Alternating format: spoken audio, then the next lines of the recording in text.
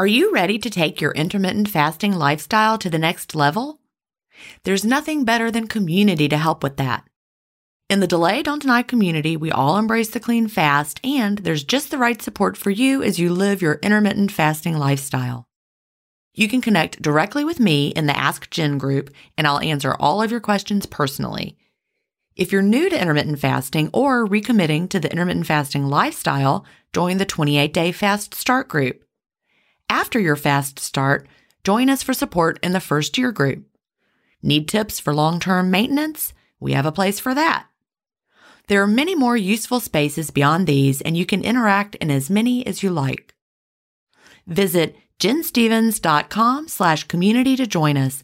An annual membership costs just over $1 a week when you do the math. If you aren't ready to fully commit for a year, join for a month and you can cancel at any time. If you know you'll want to stay forever, we also have a lifetime membership option available. IF is free. You don't need to join our community to fast. But if you're looking for support from a community of like-minded intermittent fasters, we're here for you at jenstevens.com/community. That's jenstevens.com/community. Achieving my long-term goals is more about creating healthy habits and less about quick fixes. And that's why I love both intermittent fasting and Daily Harvest. Tim Spector, a gut health expert and founder of Zoe, and Dr. B, gastroenterologist and author of Fiber Fueled, recommend that you aim for at least 30 unique plant foods per week. Daily Harvest helps make it easy. One of my favorite options is the sweet potato and wild rice hash harvest bowl. With Daily Harvest, I'm getting tons of plant-based options built on organic fruits and vegetables that are easy to prep and free of weird ingredients such as fillers, seed oils, and added sugars. Create healthy habits that last with Daily Harvest. For a limited time only, go to dailyharvest.com/ifstories to get $30 off your first box plus free shipping. That's dailyharvest.com/ifstories for $30 off your first box and free shipping. dailyharvest.com/ifstories. Welcome to Intermittent Fasting Stories. I'm your host, Jen Stevens, author of the New York Times bestseller, Fast, Feast, Repeat, as well as the book that started it all, Delay Don't Deny. I lost over 80 pounds thanks to intermittent fasting after learning how to delay my eating rather than denying myself the delicious foods I want to eat. Now, who's ready to hear an inspirational intermittent fasting story? That's why we're here. So let's get excited to talk to today's guest.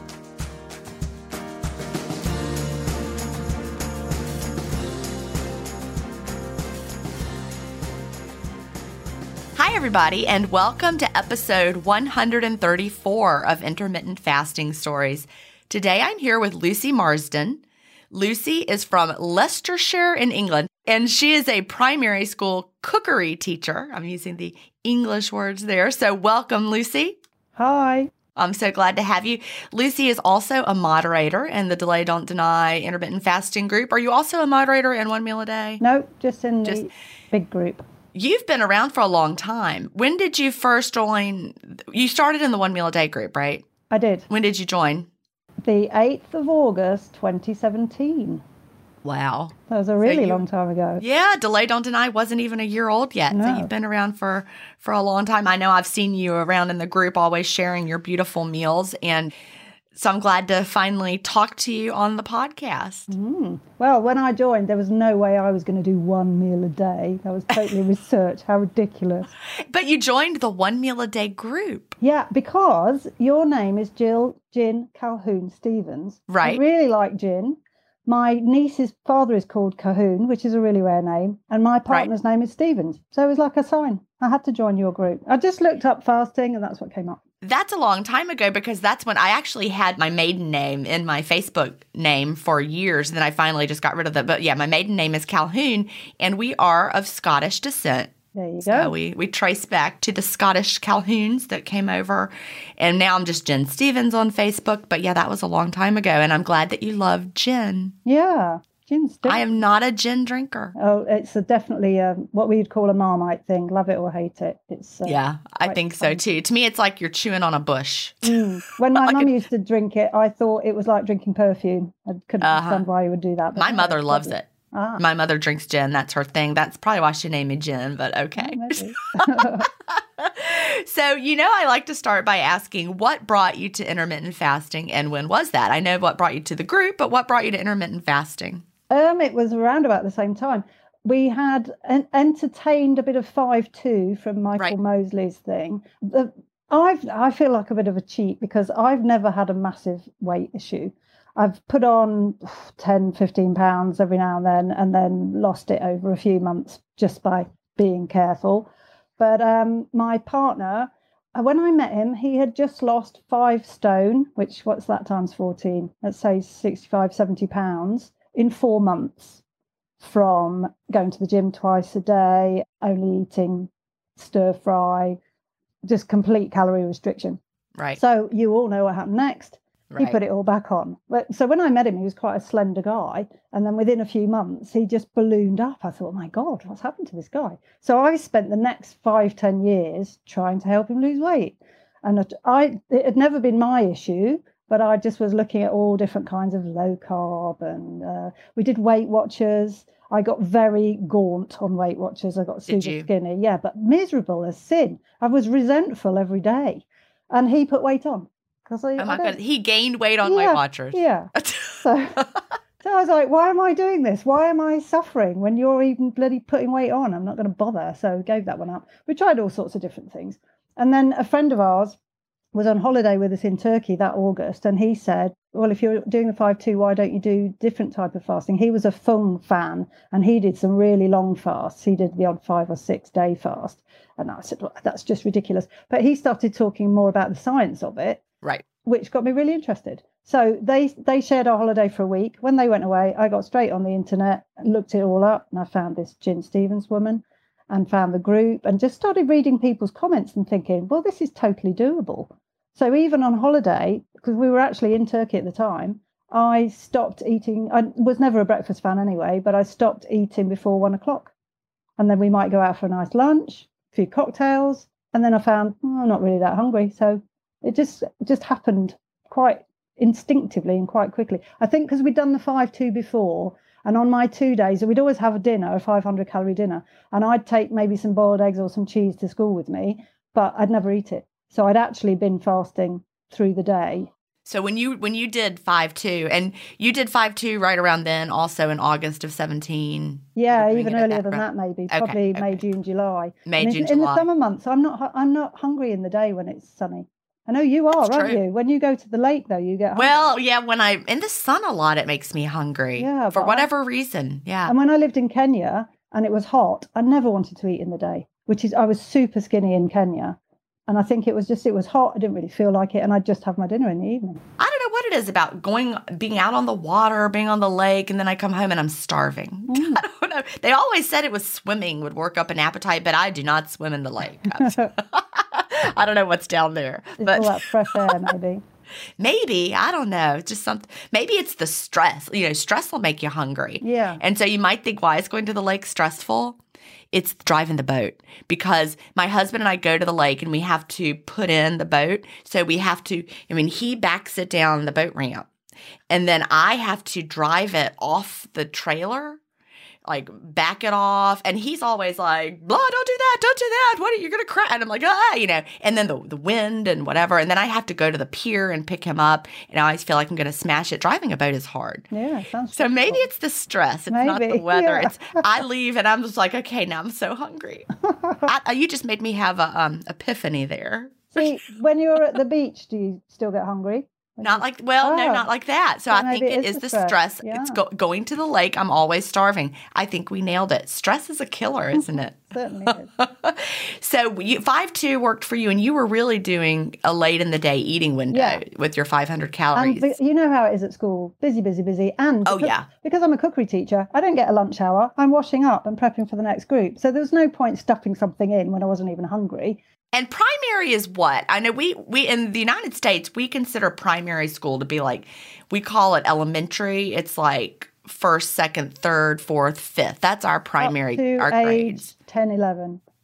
Okay, so it's the Up same to thing. age 10, Primary 11. for you it's the same thing. Primary here would be elementary up to age 10, 11. Okay, so you were teaching the young ones cookery. And I do start with the tiny ones. Yeah. Oh, I love I that. start with the tiny ones as well, like 3, 4-year-olds. We start by cutting with just a normal eating knife, cutting them some bananas, learning how to hold the things safely. And yeah, it's really good fun. Oh, and we make omelette in a bag. See, I always pictured you with older kids. I always pictured you with like high school, what we call high school, the teenagers. But you're teaching little ones. I love that you teach the little ones how to cook. When people ask me what I do for a living, I normally say I teach small children to peel potatoes. Which isn't quite it, but yeah. Well, but if they're peeling potatoes, you do. So is that typical for schools in the UK that they have? Okay. I don't know anyone else who does it. Okay. So it's not like a normal part of the curriculum. Not at all. I think what happened was one of the schools I was working in, they were saying, why does everybody always make bread and cakes? Why don't they ever make any actual food? Right. So I said, well, I can write you a curriculum. And the head said, off you go. I said, what's my budget? He said, well, tell me how much it's going to cost. I was like, oh, great. So I wrote them a curriculum and then I taught it. I taught every class 3 times a year. So we had a really lovely developmental curriculum where I could teach them first how to, we made like Welsh rarebit, which is basically cheese on toast. Start with that. And by the end, we were making carbonara, macaroni cheese with vegetables, like a proper meal when they were 10 and 11. It was great. I love that.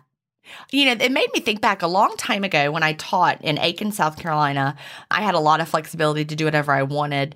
I was the gifted teacher there, and I taught gifted third graders. And we did a big unit that was like months long. It was around the world. And it was when multicultural education was a big buzzword in education. And so I had a grant for that. And we cooked we would study a culture, like say Mexico, and then we would learn about the history, we would learn about the traditions, the holidays, and then we would cook. And yeah, I had all sorts of cooking equipment in my classroom, and I had forgotten about that till you just brought it up. But the third graders loved it. They do. All the children love it, and the less academic children really love it because they can succeed really easily. They don't need to read. They don't need to write. And the maths in it is fantastic. Oh, so much math. Yeah. And what's really a shame is that this was in the mid 1990s when I was still fairly young in my teaching career, and now we've taken all that out here in the United States because of standardized testing, and so you can't directly correlate cooking to increase test scores. So all that stuff got taken out of the curriculum, and you weren't allowed to do it anymore because you're like, show me the standard that is, and people just lost their. One of the ways I've managed to squeeze it into quite a few schools is they do a thing called topic, which is like you say, studying the culture of a country or studying whatever. And I would say, tell me what your topic is next term. And then I'd find some recipes that would fit. So Victorian recipes, Aztec recipes, Mayan recipes, anything that would fit either with their history or their geography or anything, or even science, change of state. You can eggs change state. So yeah, so you can. Why is that happening? There's so much. We used to teach like that more. We would teach around a topic, like you're saying, back in the 90s, and you would just integrate everything in, and it was so interesting, and the kids loved it. And I think you learn better like that. It's more realistic, isn't it? More holistic. It is. But then over time, everything just got separated and segmented out. And you had to prove what you were doing was going to make them score higher anyway. And this is making me think back about medicine. The same thing's happening, isn't it? People get specialised and they don't look at the bigger picture. Yeah. So if you've only got someone looking at one aspect of your health, they're missing all kinds of other things. I think it's the same, education and medicine. I think so too. So I wonder if the pandemic will bring us back to more of. Be nice. I know it would, because I know that obviously standardized testing has to be different during a pandemic when people can't. Yeah, when people are not like I don't. They didn't have the tests this past year. They just waived all that testing requirement. So maybe we'll discover some of the joy, because I know those kids just have the joy in learning. Yeah.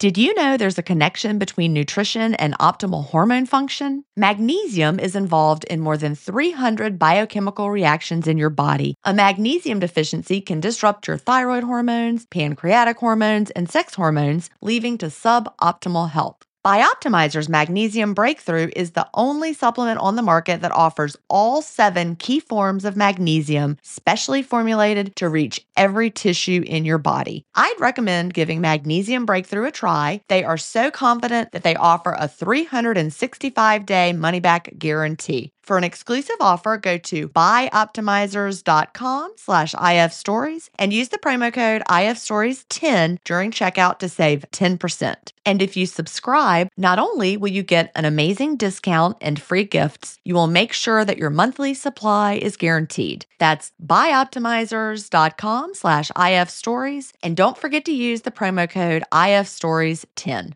If you've been listening to my podcast for a while, you know what a fan I am of Dr. Tim Spector and the work he's doing with Zoe. I was first introduced to his work in 2015, and I've been following his research ever since. What I love most about the Zoe Science and Nutrition podcast is that they have weekly interviews with world-leading experts who explain how their latest research can benefit your health. Recently, I was thrilled to finally meet him face-to-face as we recorded an episode for the Zoe Science and Nutrition podcast, and this episode aired on April 11th. We had a chance to talk about the world's biggest intermittent fasting study, and I had the opportunity to explain the clean fast to Jonathan, which may explain why he didn't enjoy his prior experiences with fasting. Search for Zoe Science and Nutrition on your podcast player or on YouTube to hear the latest episode, and don't forget to look for the April 11th episode to hear me, Tim, and Jonathan talk about the world's biggest intermittent fasting study.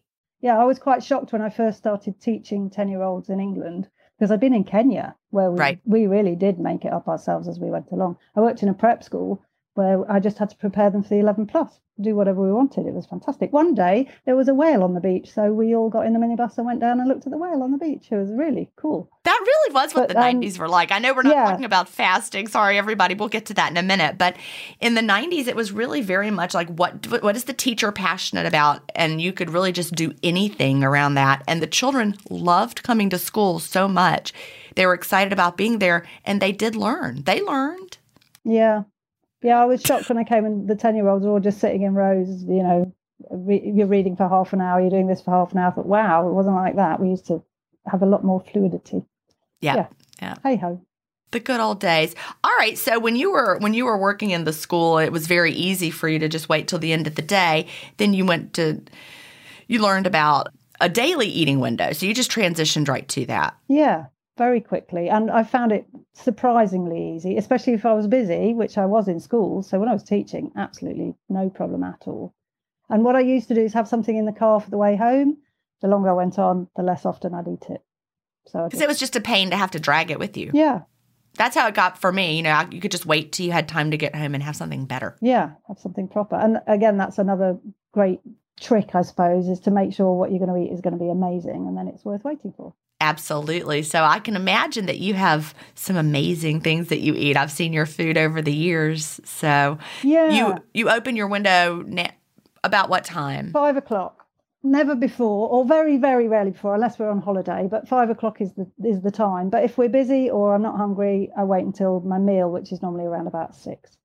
Okay. But lately I'm obsessed with avocados and coconut. So at 5 o'clock, I'm having an avocado and a handful of coconut. So you just have like the coconut, like the dried coconut? No, you can buy it here ready prepared. It's chipped out of the actual coconut, but just in chunks. So it's fresh. Yeah. It's not, okay. So it's like you've got a coconut, but you didn't have to do the work. It's great. Oh, that's nice. It's really nice. I love coconut. I'm drinking a lot of coconut water. Do you drink coconut water? Not really, especially not now I've heard what it does to your glucose reading. Oh, well, don't tell me that. What is it? Oh, because I said that? Yeah. Oh, yeah. I was like, no. Okay, no, you're right. But here's what's so funny. I just got my results back from the Zoe. Oh, yeah. Is really also it was quick. It's actually kind of funny because yesterday, exactly 24 hours ago, I was having a Skype with 2 people from the United Kingdom who work for Zoe. I was talking to one of their head researchers and also one of their nutritionists. And it was actually kind of funny because they had asked me, they're like, would you like to have a call to go over your results? I'm like, I'd love to. And we got on the call and I'm like, okay, I have to ask, do you have this call with everyone who goes through it? They're like, no, we know who you are. Oh, you're special. Well, I don't know how they knew because I just signed up like a normal person, but they said that they had actually had people who went through it and mentioned my name. So I guess they're really looking at people that are doing it. So they knew who I was and so connected with me. And it was absolutely an amazing conversation. For anyone who doesn't know what I'm talking about, this is the PREDICT study. Dr. Tim Spector, who is from the United Kingdom, has been doing work with nutrition for decades with twins. And now he's into the realm of personalized nutrition and the impact of your gut microbiome and your genetics and how it works together. And there, I wore a continuous blood glucose monitor. Lucy, being behind the scenes as a moderator, saw me going through it. And one day my blood glucose went up, and it was after I'd had coconut water. But here's what's so funny. Coconut water is on my list of good foods. Mm. Also, I listened to you and Melanie on your other podcast. Okay, so you heard me talk about it there. I felt like I knew you like 3 years ago, I used to take you on my dog walk, you and Melanie just chatting away. I just felt like I knew you. It was great. But I'm exactly like you thought I was, right? Exactly, yeah. Yeah. Yeah, it's very cool. I'm not different on the air as I am off the air. I'm the same everywhere. But yes, so after talking to them yesterday about the PREDICT study, it was absolutely fascinating. Talking to the head researcher has inspired me. I am going to, they want you to take a month and eat according to what your gut microbiome and your blood glucose response showed you should do. I'm going to do it. I would. That sounds fantastic. Well, it's a little scary. It's scary because I don't want to have to... to do what you're told. You hate that. I just want to eat whatever I want to eat. You know that about me. And a month's quite a long time. But it's actually fascinating. And I'm really holidays. curious to see whether many people have your same reaction to carbohydrates. Because that would be fascinating. I'm going to tell you what here's something I need to admit that I haven't said. The results actually showed poor glucose control for me.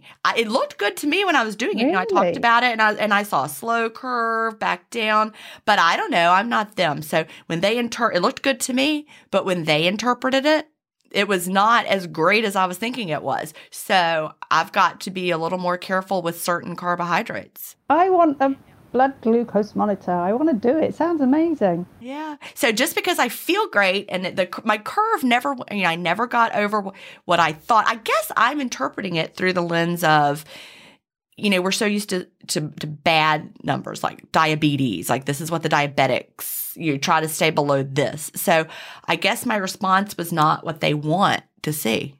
It wasn't anyway. So I'm going to have lots and lots of veggies. And beans are great for me. Oh, so, good. How I've always said beans are like 100. That like perfect. 100. They rate. Beans are great for me, which I already knew. But they don't rate potatoes as high. Oh, my goodness. Does that mean you're not supposed to eat them for a month? I think I'm not going to eat them for a month. But what you have to do is it's really combining your foods. They have an app. And so you put in what you're going to eat. And that's the part I don't like is the tracking and putting things in and taking the time. I just want to eat things. But putting it in the app is the hard part. But you're trying to get a high score for your body, and it's based on your gut microbiome. And they talked to me a lot about that yesterday, the new discoveries. I last had my gut microbiome analyzed in 2017, but they said the methods that they're using now are so very different. The wording that they used, I can't remember, but they can really pinpoint it even more than they could in 2017. It's just unfolding. So you have to try to get your number up. So you try to eat foods that score high, 50 and above, and then they come together to make a meal score. And you know how I've always talked about that my body did better with lower fat? Well, when I eat too much fat, that score goes down for me. So I'm going to have to really be a little careful with my cheese and my butter. But I'm going to do it. I'm excited. I just made that terrible noise, but then I'm actually excited about trying it. Because if I've gone to all this trouble, I have to do it. So anyway, now we're talking about me and not about you. This is your story, Lucy. So tell me what foods you love to eat in your eating window. Well, this is why I have to do intermittent fasting. I love all food. I just love food. It's my thing. If I'm not eating, which I'm only doing for 3-4 hours a day these days, or actually down to 1 or 2 at the moment, I am planning, cooking, watching programs about it, researching, ordering online, all sorts of different ingredients that I might want to play with. So just absolutely everything. I just love food. Mike is a bit traditional, my partner. He likes meat, potatoes and peas, or he likes his carbs and he likes meat. So my solution to that is that I now make myself an amazing vegetable side dish that's half my meal, so that he gets his thing and I get what I want as well. So I probably eat less protein than him, because I'm not that interested. I quite like it, but I don't want half a plate. So I'll have a little bit of chicken or a little bit of steak or a bit of fish or whatever, but he'll have probably twice as much. And I'll have half a plate of vegetables, but plenty of cheese. I'm mad for cheese. And I didn't realise until I started actually embracing one meal a day that there were things I was avoiding. I always thought I eat whatever I want, but actually lots of high fat things I was thinking I couldn't have. In fact, I've got a Thermomix, which is a cooking heated blender gadget. And there's a website called Skinny Mixers where she does healthy fat, low carb. And I thought, how can you call that Skinny Mixers? We've got all that fat. That's outrageous. But obviously she was well ahead of the curve, that you can eat like that and be fantastically healthy. So I did a few of her recipes. I was like, oh, this is really bad. I'm definitely going to get fat eating like this. But no. And that was the great thing with one meal a day, is I actually realised where I had been restricting and that I don't have to do that. Well, we just internalize all these messages. This is bad. That is bad. And I was having to teach that you must eat a small amount of fat. And over time, I've really felt like I don't want to teach that anymore, because I don't think that's true. And it's certainly not true for everybody. It varies. It's absolutely. And the source of the fat is way more important than the quantity. You need to eat good fats. For me, the reason I should eat less fat also is because apparently my fat clearance is not great. Oh. They well, they test on it. Well, I know that they test two different things with the Zoe test, the predict. So my data is actually going to be part of the Predict 3 study. And I actually wrote about it in Fast, Feast, Repeat, the Predict 1 and Predict 2. But they're really dialing it in. But they test your blood. They have these muffins. You've heard me talk about this, muffins. So they have different recipe muffins. They were not fun to eat. I actually was excited. I'm going to eat muffins I love. No, they were not delicious. But they're designed to be. One of them is a very sugary kind of a muffin to test your blood sugar control after eating a very high sugary carby meal.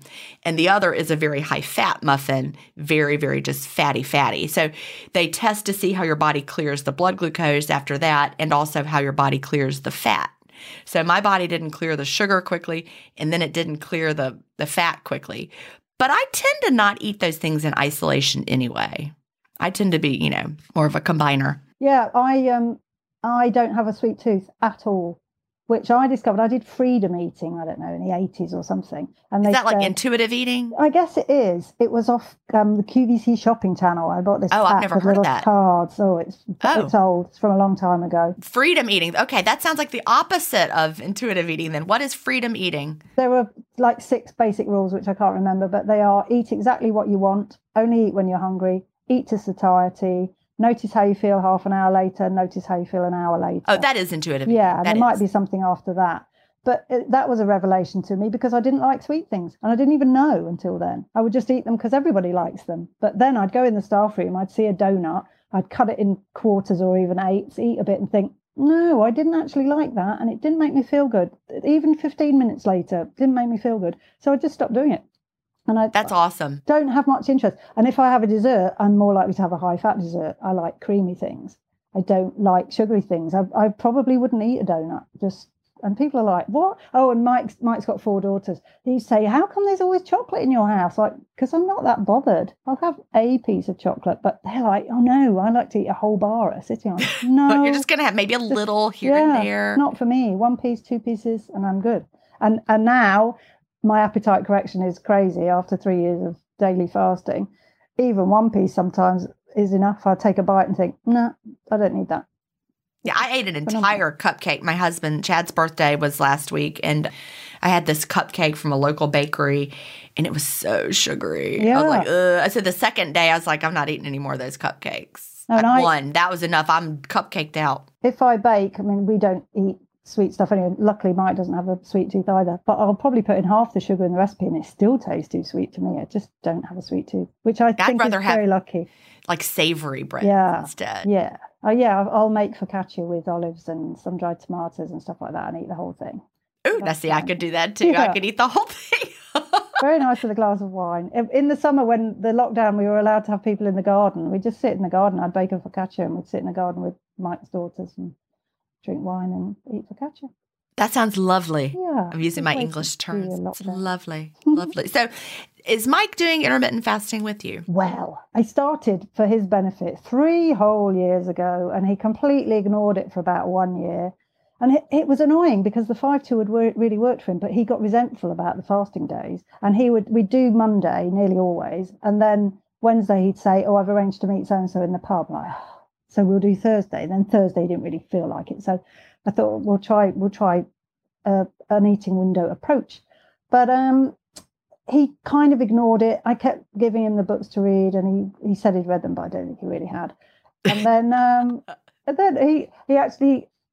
we had a minor disagreement this morning because I said that he said he's doing 16-8. And I said, well, I see you finishing wine at 9 o'clock. He said, I didn't have my breakfast till after 1 yesterday. Like, oh, okay. So I think he's doing 16-8, which after 3 years, I'm really grateful that he's doing something. It's going to be a long job. And I keep thinking he lost a little bit of weight when he first started a few months ago, and he was delighted. And I said, there you go, it works. Then he stopped losing weight, but he wasn't really doing it properly. He likes to have his breakfast.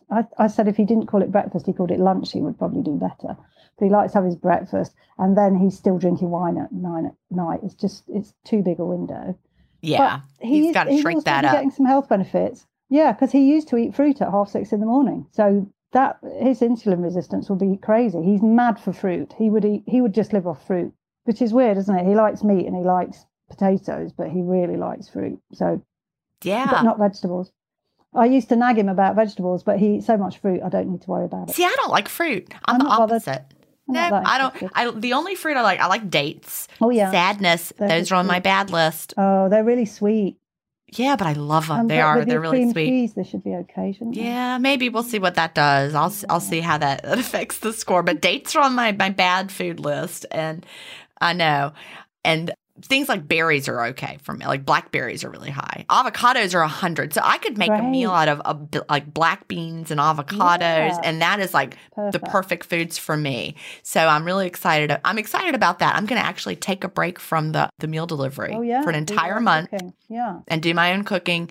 And I'm just going to cycle through some simple foods that I love. I'm only going to eat foods that I love, but I'm going to eat lots of vegetables, and maybe I'll pull out some blackberries. But yeah, we always have loads of fruit in the house because he loves it, and I'm really not bothered. He'll make himself a huge fruit salad and pour cream on it, and then I'll have 3 or 4 spoonfuls of it and think, that's quite nice. That's enough, but, yeah. But I also have already then eaten half a plate of vegetables, so that works for me. So you said you didn't really need to lose a lot of weight. You've just had that 10 to 15 pound and struggle. Because we were on holiday when I started, I did have that holiday. I used to get a muffin top that when I came home, my clothes wouldn't fit and I'd be a bit miserable. But I'd just be sensible for 4 or 5 months. But you see, part of my being sensible is not eating when I'm not hungry. And I'm never hungry for breakfast. Never, ever, ever. I'm probably not hungry before 11 o'clock ever, even before I did intermittent fasting. So probably my being sensible did include increasing my fasting window. Because without even knowing it. Yeah, because if I don't drink in the evening, if I don't drink alcohol, I eat a lot less. So probably being sensible included not drinking. So I probably would be actually fasting from maybe 7 till 11 the next day without even thinking about it. But then when I started the proper 1 meal a day, just having my dinner, that weight came off. I can't really remember because it was a long time ago, but pretty quickly. From watching me in the groups, I've always got this extra 2 pounds that I want rid of. 2? I think it's 2.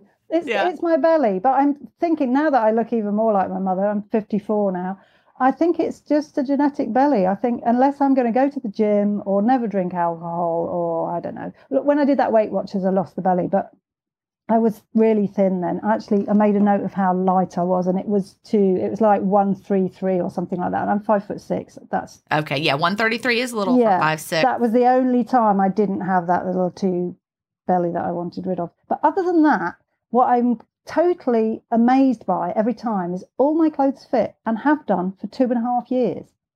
That's never happened before in my life, because even though it was only 6 or 7 pounds up and down, that's enough to make your nice dressing up clothes not fit. You have to try on 5 different dresses before you go out. But now everything fits every time, always, which is just so refreshing. It really is. This is the first time in my life that I've ever maintained with the same wardrobe. Yeah. The clothes that I bought when I hit my goal in 2015, some of them became too big over time, as I continued to lose weight, like especially around, like my chest area, my arms, my shoulders. I continued to change. My body shape changed over time. So some things, didn't fit because they were too big. But I've never had to buy new clothes that were larger. Ever since 2015. I haven't had to go up, which is the first time ever. I've had some big clothes that I saved for when I was a bit heavy that I've been able to get rid of, because I'm just not. And this is why I felt like I couldn't come on your podcast, because I haven't lost 100 pounds or 50 pounds, or, I've probably lost 15. But the fact that I've maintained over 2.5 years, eating like royalty every day is phenomenal. That would not have happened otherwise. Absolutely no way. See, I think that's the key. The key is that this is just the first time you've maintained ever. It's the first time I've ever maintained ever. And I'm not going to say I've never had my weight go up and down within a range with intermittent fasting, but it was never such a range that I had to get new clothes. Yeah, mine is a very small range.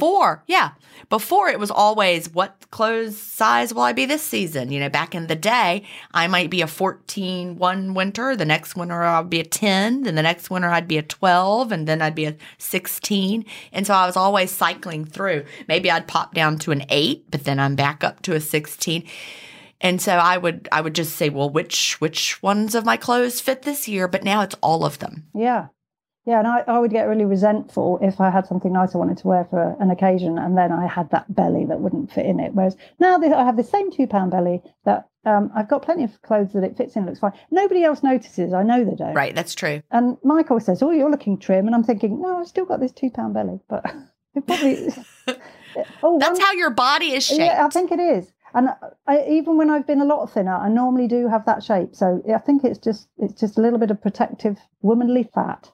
I think so. And I think, we look at these images. I've talked about this before, of what we think we're supposed to look like. And, I've watched some people in the groups that have been around for a long time. I'm certainly not going to name them, but you probably know too. But people who really, really fret over like 2 pounds and they beat themselves up, and they will say, gosh, I look so terrible.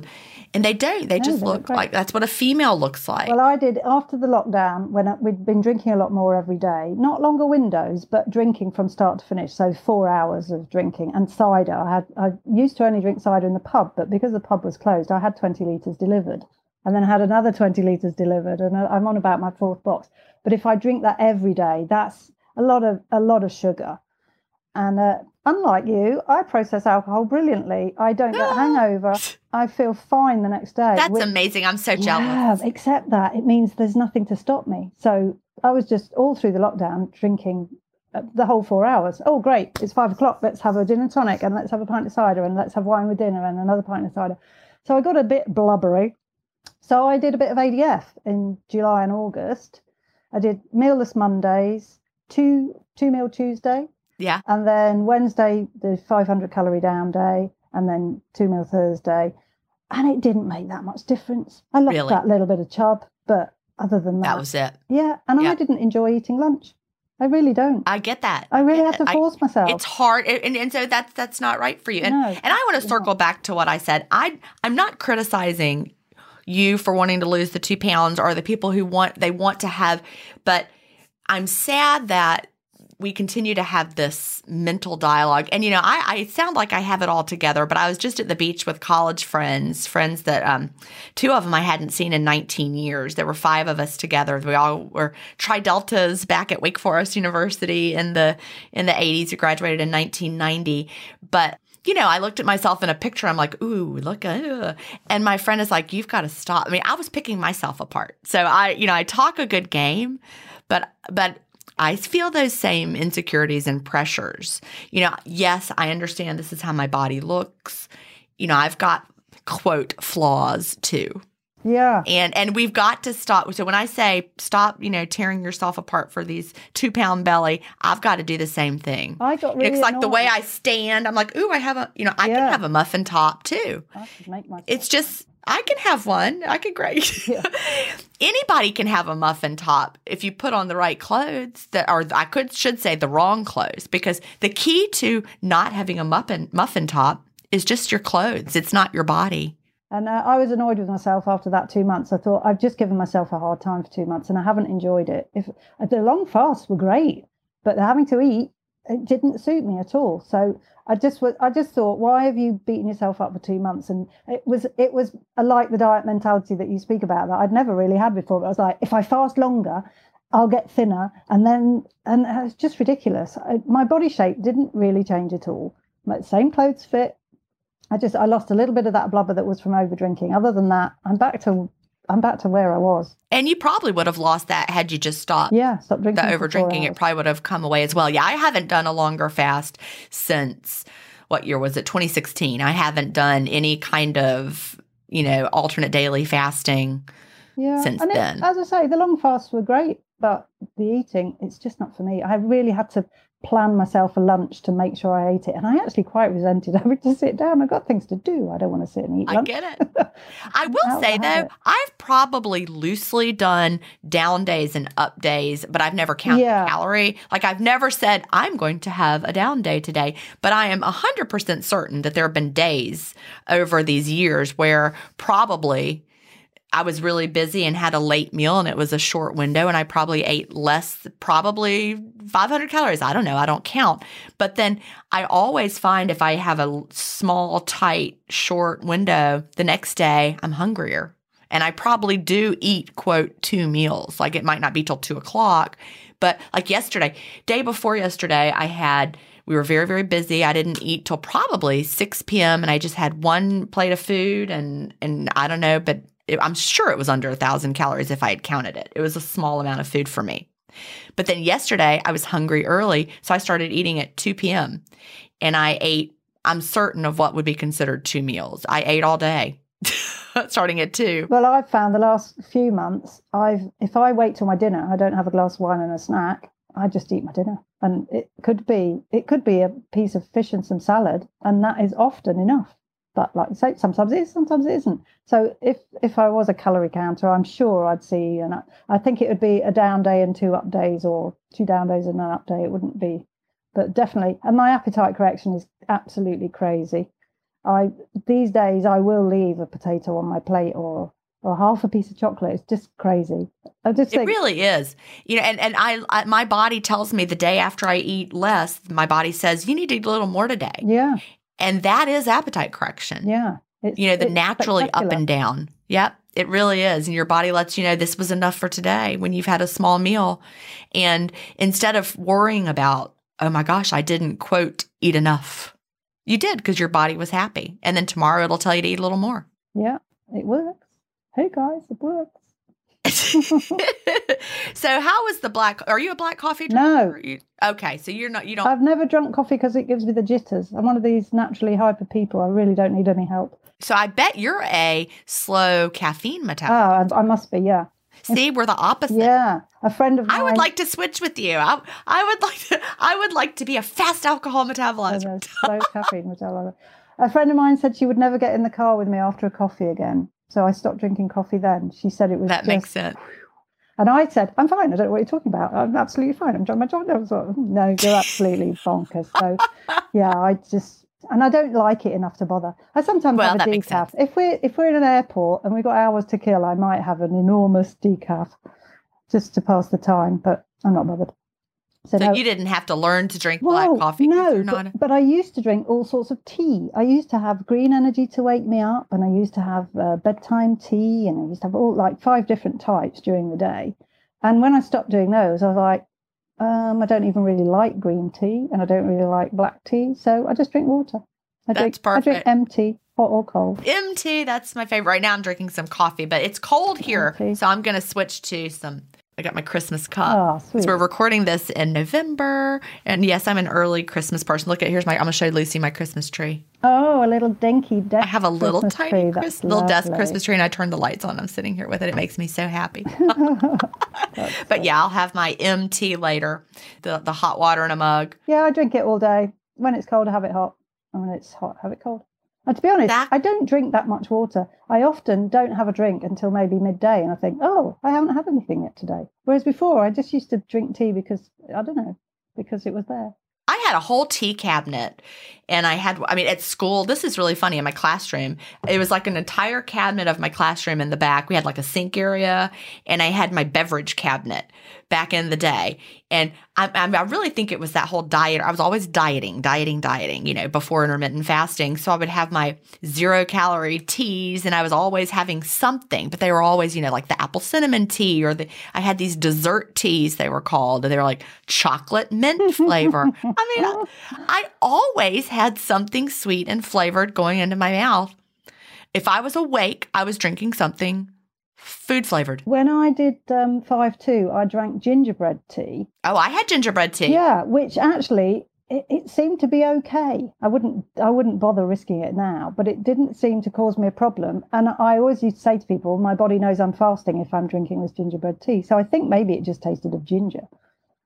But I'm not going to try it now. Oh, I tried, I had a decaf coffee, and I put some cinnamon in it, just out of interest, half an hour before my window opened. Oh, my goodness. I had such a blood pressure drop. It was not good. So you felt it. Oh, wow. You felt that. Within 3-4 minutes, I was like, oh, shouldn't have done that. That's true for me as well. I used to, back in the day, before I read the obesity code, before I understood insulin and all of that, I used to put, my coffee was always, I had vanilla cream, stevia, but also cinnamon. Oh, wow. It was so delicious. It was and soothing and yummy. So I actually did try some cinnamon just out of curiosity. Within the past year, it was close to my eating window opening. So I just was like, let me just see. I'm just curious. Immediate. Yeah, it was totally a no. I was really disappointed. Me I thought, too. This is so tasty. Oh, I wish we could have all that. I would love to be able to have lemon water and cinnamon in my coffee and all of flavored teas. I do have a pinch of Redmond salt sometimes in my water. That's a real treat. I don't like it. And I don't like the salt in the water. I only have it like if I have a sore throat, which is very rare. But I maybe put a little sprinkle if I'm losing my voice. Yeah. It's good salt for that. Yeah. Sometimes I have a little bit of that. It's like a real exciting treat in my water. I used to also buy these. They had these savory teas. Wow. I tell you, when I said I was always having something in my mouth that tasted like food, I was. And they had these savory, brothy kind of teas that were like, I don't even know what was in there. These little tea sachets of like dried up tomato and sounds very weird. Garden tea. I don't know what it was, but I was like, ridiculous. Yeah, it is. It's crazy. Sounds very weird. Yeah, but they were tasty. I guess it was like drinking a little broth. Yeah, but not a good idea. Stick to the water. Water, yep, and the black coffee for me. Hey, I'm Ryan Reynolds. Recently, I asked Mint Mobile's legal team if big wireless companies are allowed to raise prices due to inflation. They said yes. And then when I asked if raising prices technically violates those onerous 2-year contracts, they said, "What the f*** are you talking about, you insane Hollywood ass?" So to recap, we're cutting the price of Mint Unlimited from $30 a month to just $15 a month. Give it a try at mintmobile.com/switch. $45 up front for 3 months plus taxes and fees. Promo rate for new customers for limited time. Unlimited more than 40 gigabytes per month. Slows full terms at mintmobile.com.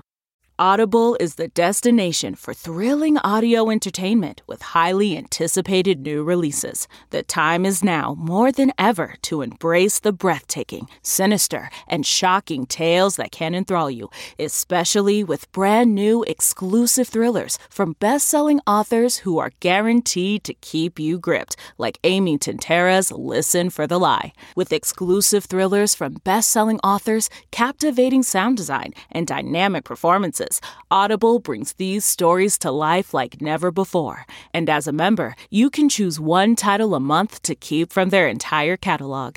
New members can try Audible free for 30 days. Visit audible.com/WonderyPod or text WonderyPod to 500-500. That's audible.com/WonderyPod or text WonderyPod to 500-500. So have you had any health benefits that you've noticed? My sister always says, do you feel better? I don't feel better because I didn't feel bad in the first place. But I must be halfway through my menopause. I'm 54. I'm at my 5-month marker. I don't have any obvious symptoms. I was telling my niece today, apparently a lot of women get to look pregnant when they have their menopause. They get this nice big front belly. I haven't got that. Mine is still the same little 2-pound pouch. I have the odd flush, but really nothing major. I don't have headaches. I don't have any of the things that people associate with it. So I'm attributing that to intermittent fasting. I think so. Yeah. I went through it. I'm completely on the other side now. I'm at month 13 as we're recording. So I'm over on that side of it at the age of 51. But yeah, I did have hot flashes here and there, but it was more more connected to what I ate. Right. Oh, yeah. Or drank. If I eat too much, if I push past my satiety signals, I will be burning hot for 20 minutes after that. Yep, me too. Quite often I'll sit there and think, this isn't a hot flush. This is, there's a name for it, isn't there? That you and Melanie said I can't remember what it's called. Something thermogenesis. Thermogenesis, yeah. Something like that. I think, that's what that is, which is great because I think, burn that off. I don't want that. Get rid of it. That's true. Yes. Yeah, but I think so too. Most women gain weight over menopause. Yeah, well, I haven't at all. And my sleep is spectacular. I sleep better than I've slept my whole life. In fact, when we started with the 5-2, I started sleeping on the 2 nights. I thought, wow, because I hadn't slept through the night for years, decades probably. So I thought, well, I'm going to do this because if it makes me sleep, I'll take it. And then that's great. I've slept well. I hardly ever wake up in the night now. And I used to wake up at 2 or 3 in the morning for literally decades. So I'm very happy with that. That's wonderful. I wish my sleep, but I've always had that restless sleep. So, and it certainly, my sleep, I've struggled with it more over menopause, but. Yeah, mine's been great. Better than ever. And I do take a bit of magnesium citrate. And I don't know, I take that to keep me regular because I suppose that's a medical benefit. I used to have what they call slow transit. I don't seem to have that anymore. That's really good. That was medically diagnosed because of course, the doctors say, it's your diet or you don't drink enough water. I'm a cookery teacher. I eat really proper food every day, cook from scratch. I drink enough water. It's not that.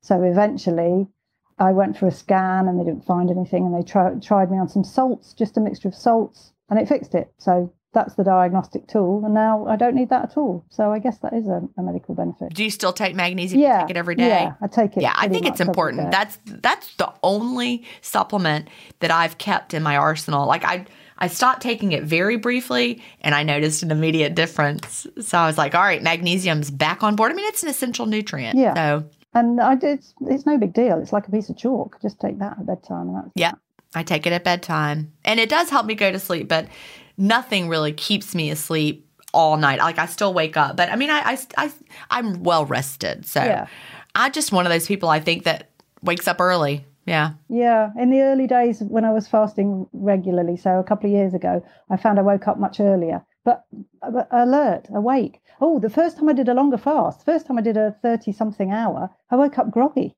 And I was like, this has not happened to me for years. I hadn't even remembered that was how I normally woke up.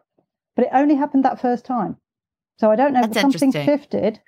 But then, because most people, it's the opposite, isn't it? They don't sleep well. But I slept really deeply and I maybe slept too deeply. And I just woke up groggy. I thought, I don't like this very much. But then the Wednesday, absolutely fine. So, and that's never happened since. But it made me realise I normally wake up really alert, even if I wake up at 5:30, 6 o'clock. Me too. So I guess I should stop complaining about my sleep because I wake up alert and I feel fabulous. Yeah. So I'm getting the right amount of sleep. I guess I'm just one of those people. This is just the way I sleep. Yeah, I think I'm an early riser.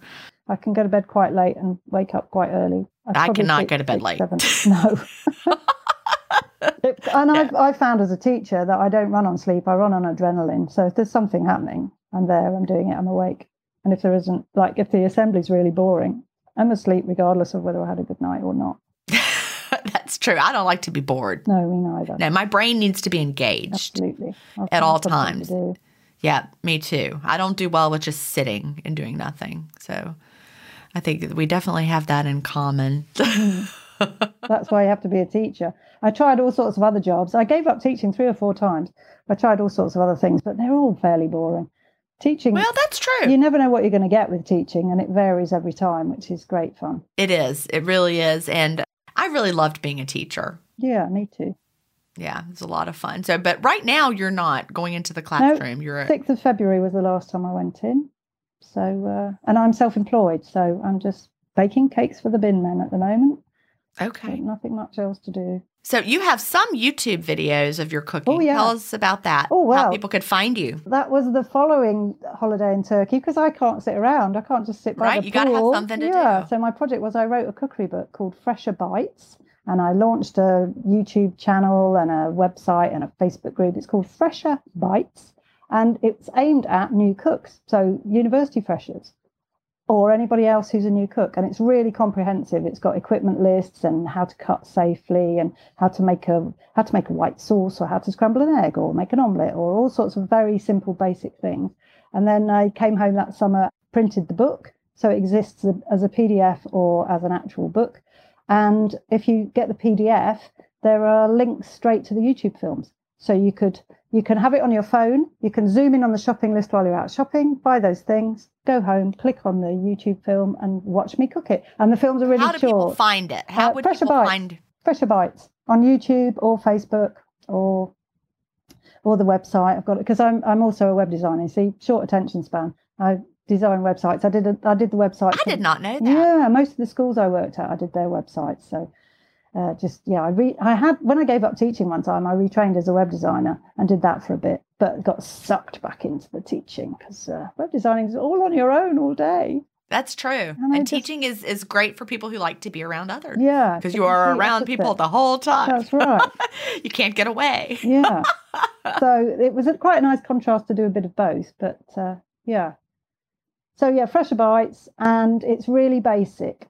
It's really, because it starts with the recipes I did with the 5 and 6 year olds. So yeah, so anybody can do it. Well, I think that's what people need. I mean, I'm thinking back to my own children and I have boys, but I didn't really teach them much cooking. They weren't really that interested. They didn't really want to get, Will came in the kitchen a little bit. He made something one time, mixed a bunch of stuff together. It was just ridiculous. It wasn't really food. Yeah. Well, where I worked, there were 3 generations who hadn't cooked.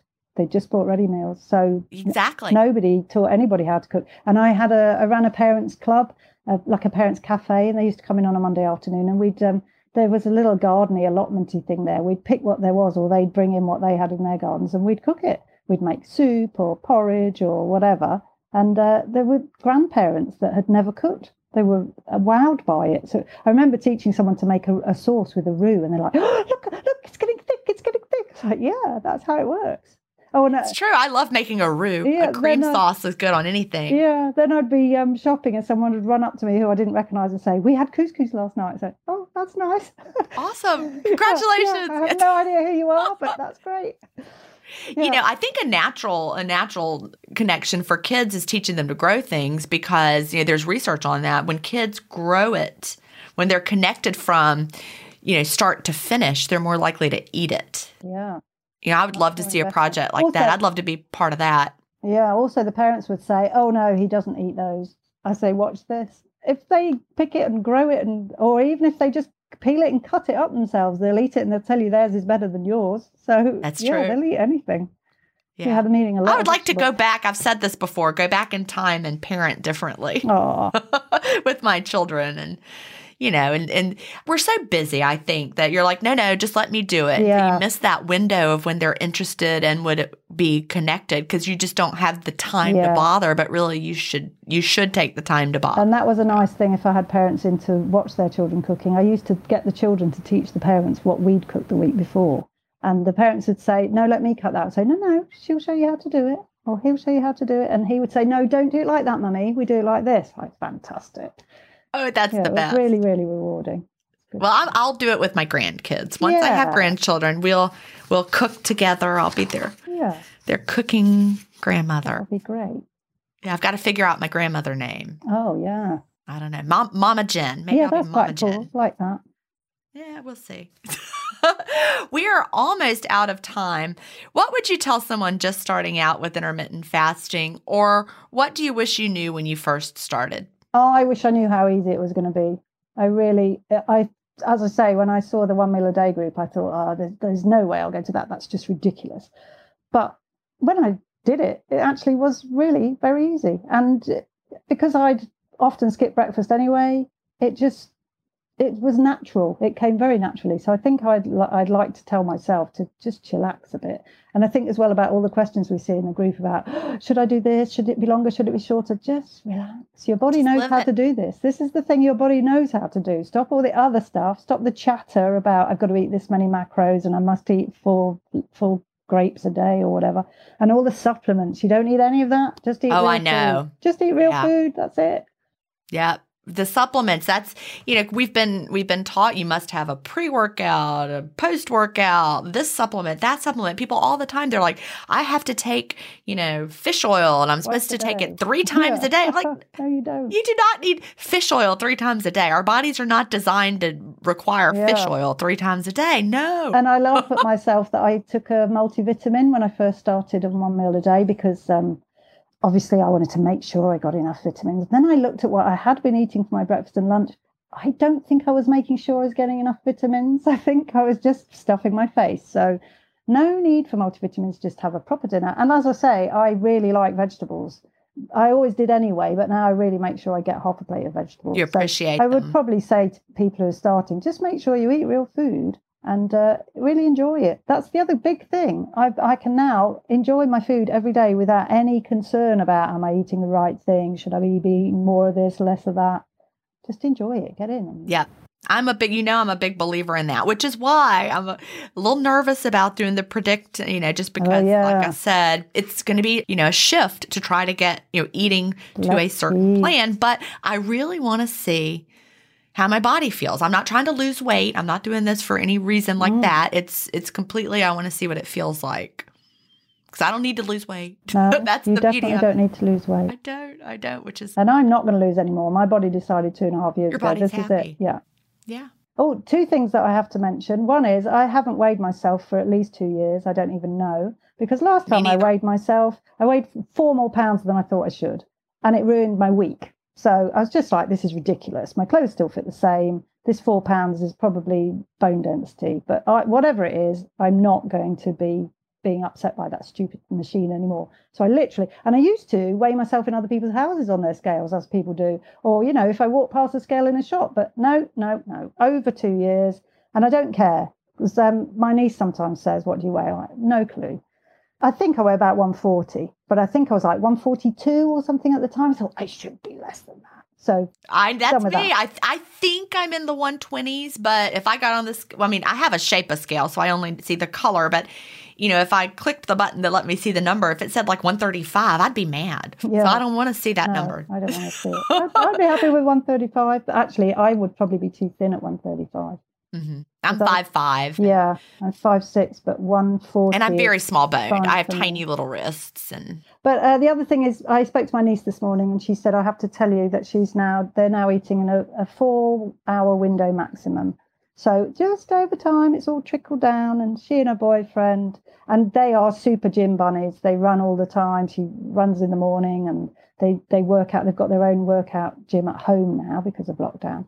So they're super athletic, really sporty, and now just eat dinner 4 hours. They started in the summer at 16.8, and it was quite funny. I went round to drop some cardboard boxes around because they were moving house. And at one point, Alex ran into the house. He said, I've got to break my fast. He's looking at his watch. They're not like that anymore. They're chilled. That's great. They just have dinner I now, love it. Which is really nice. Well, Lucy, I really enjoyed talking to you today, and thank you so very much. Lovely to see you. Do you have an intermittent fasting story to tell? Email me at jen@intermittentfastingstories.com, and I'll add you to the lineup. That's GIN@intermittentfastingstories.com.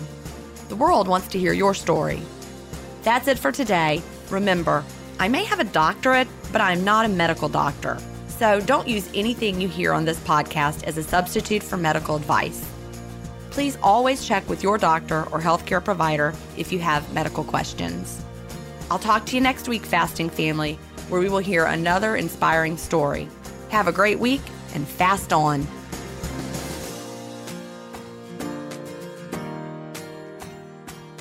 Intermittent Fasting Stories is edited, mixed, and mastered by Resonate Recordings.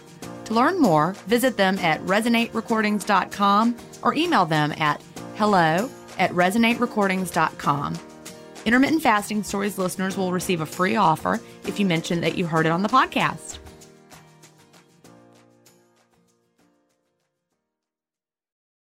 I normally find bras to be so uncomfortable and constricting, but Skims has changed that. You know I love Skims underwear, so I finally tried their bras, and Skims has delivered again.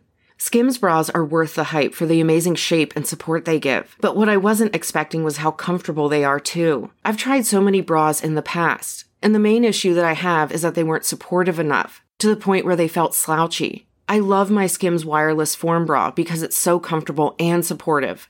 The older I get, the more I care about actually being comfortable in what I wear every day. And with my wireless form bra, I no longer have to sacrifice my comfort for the support I need.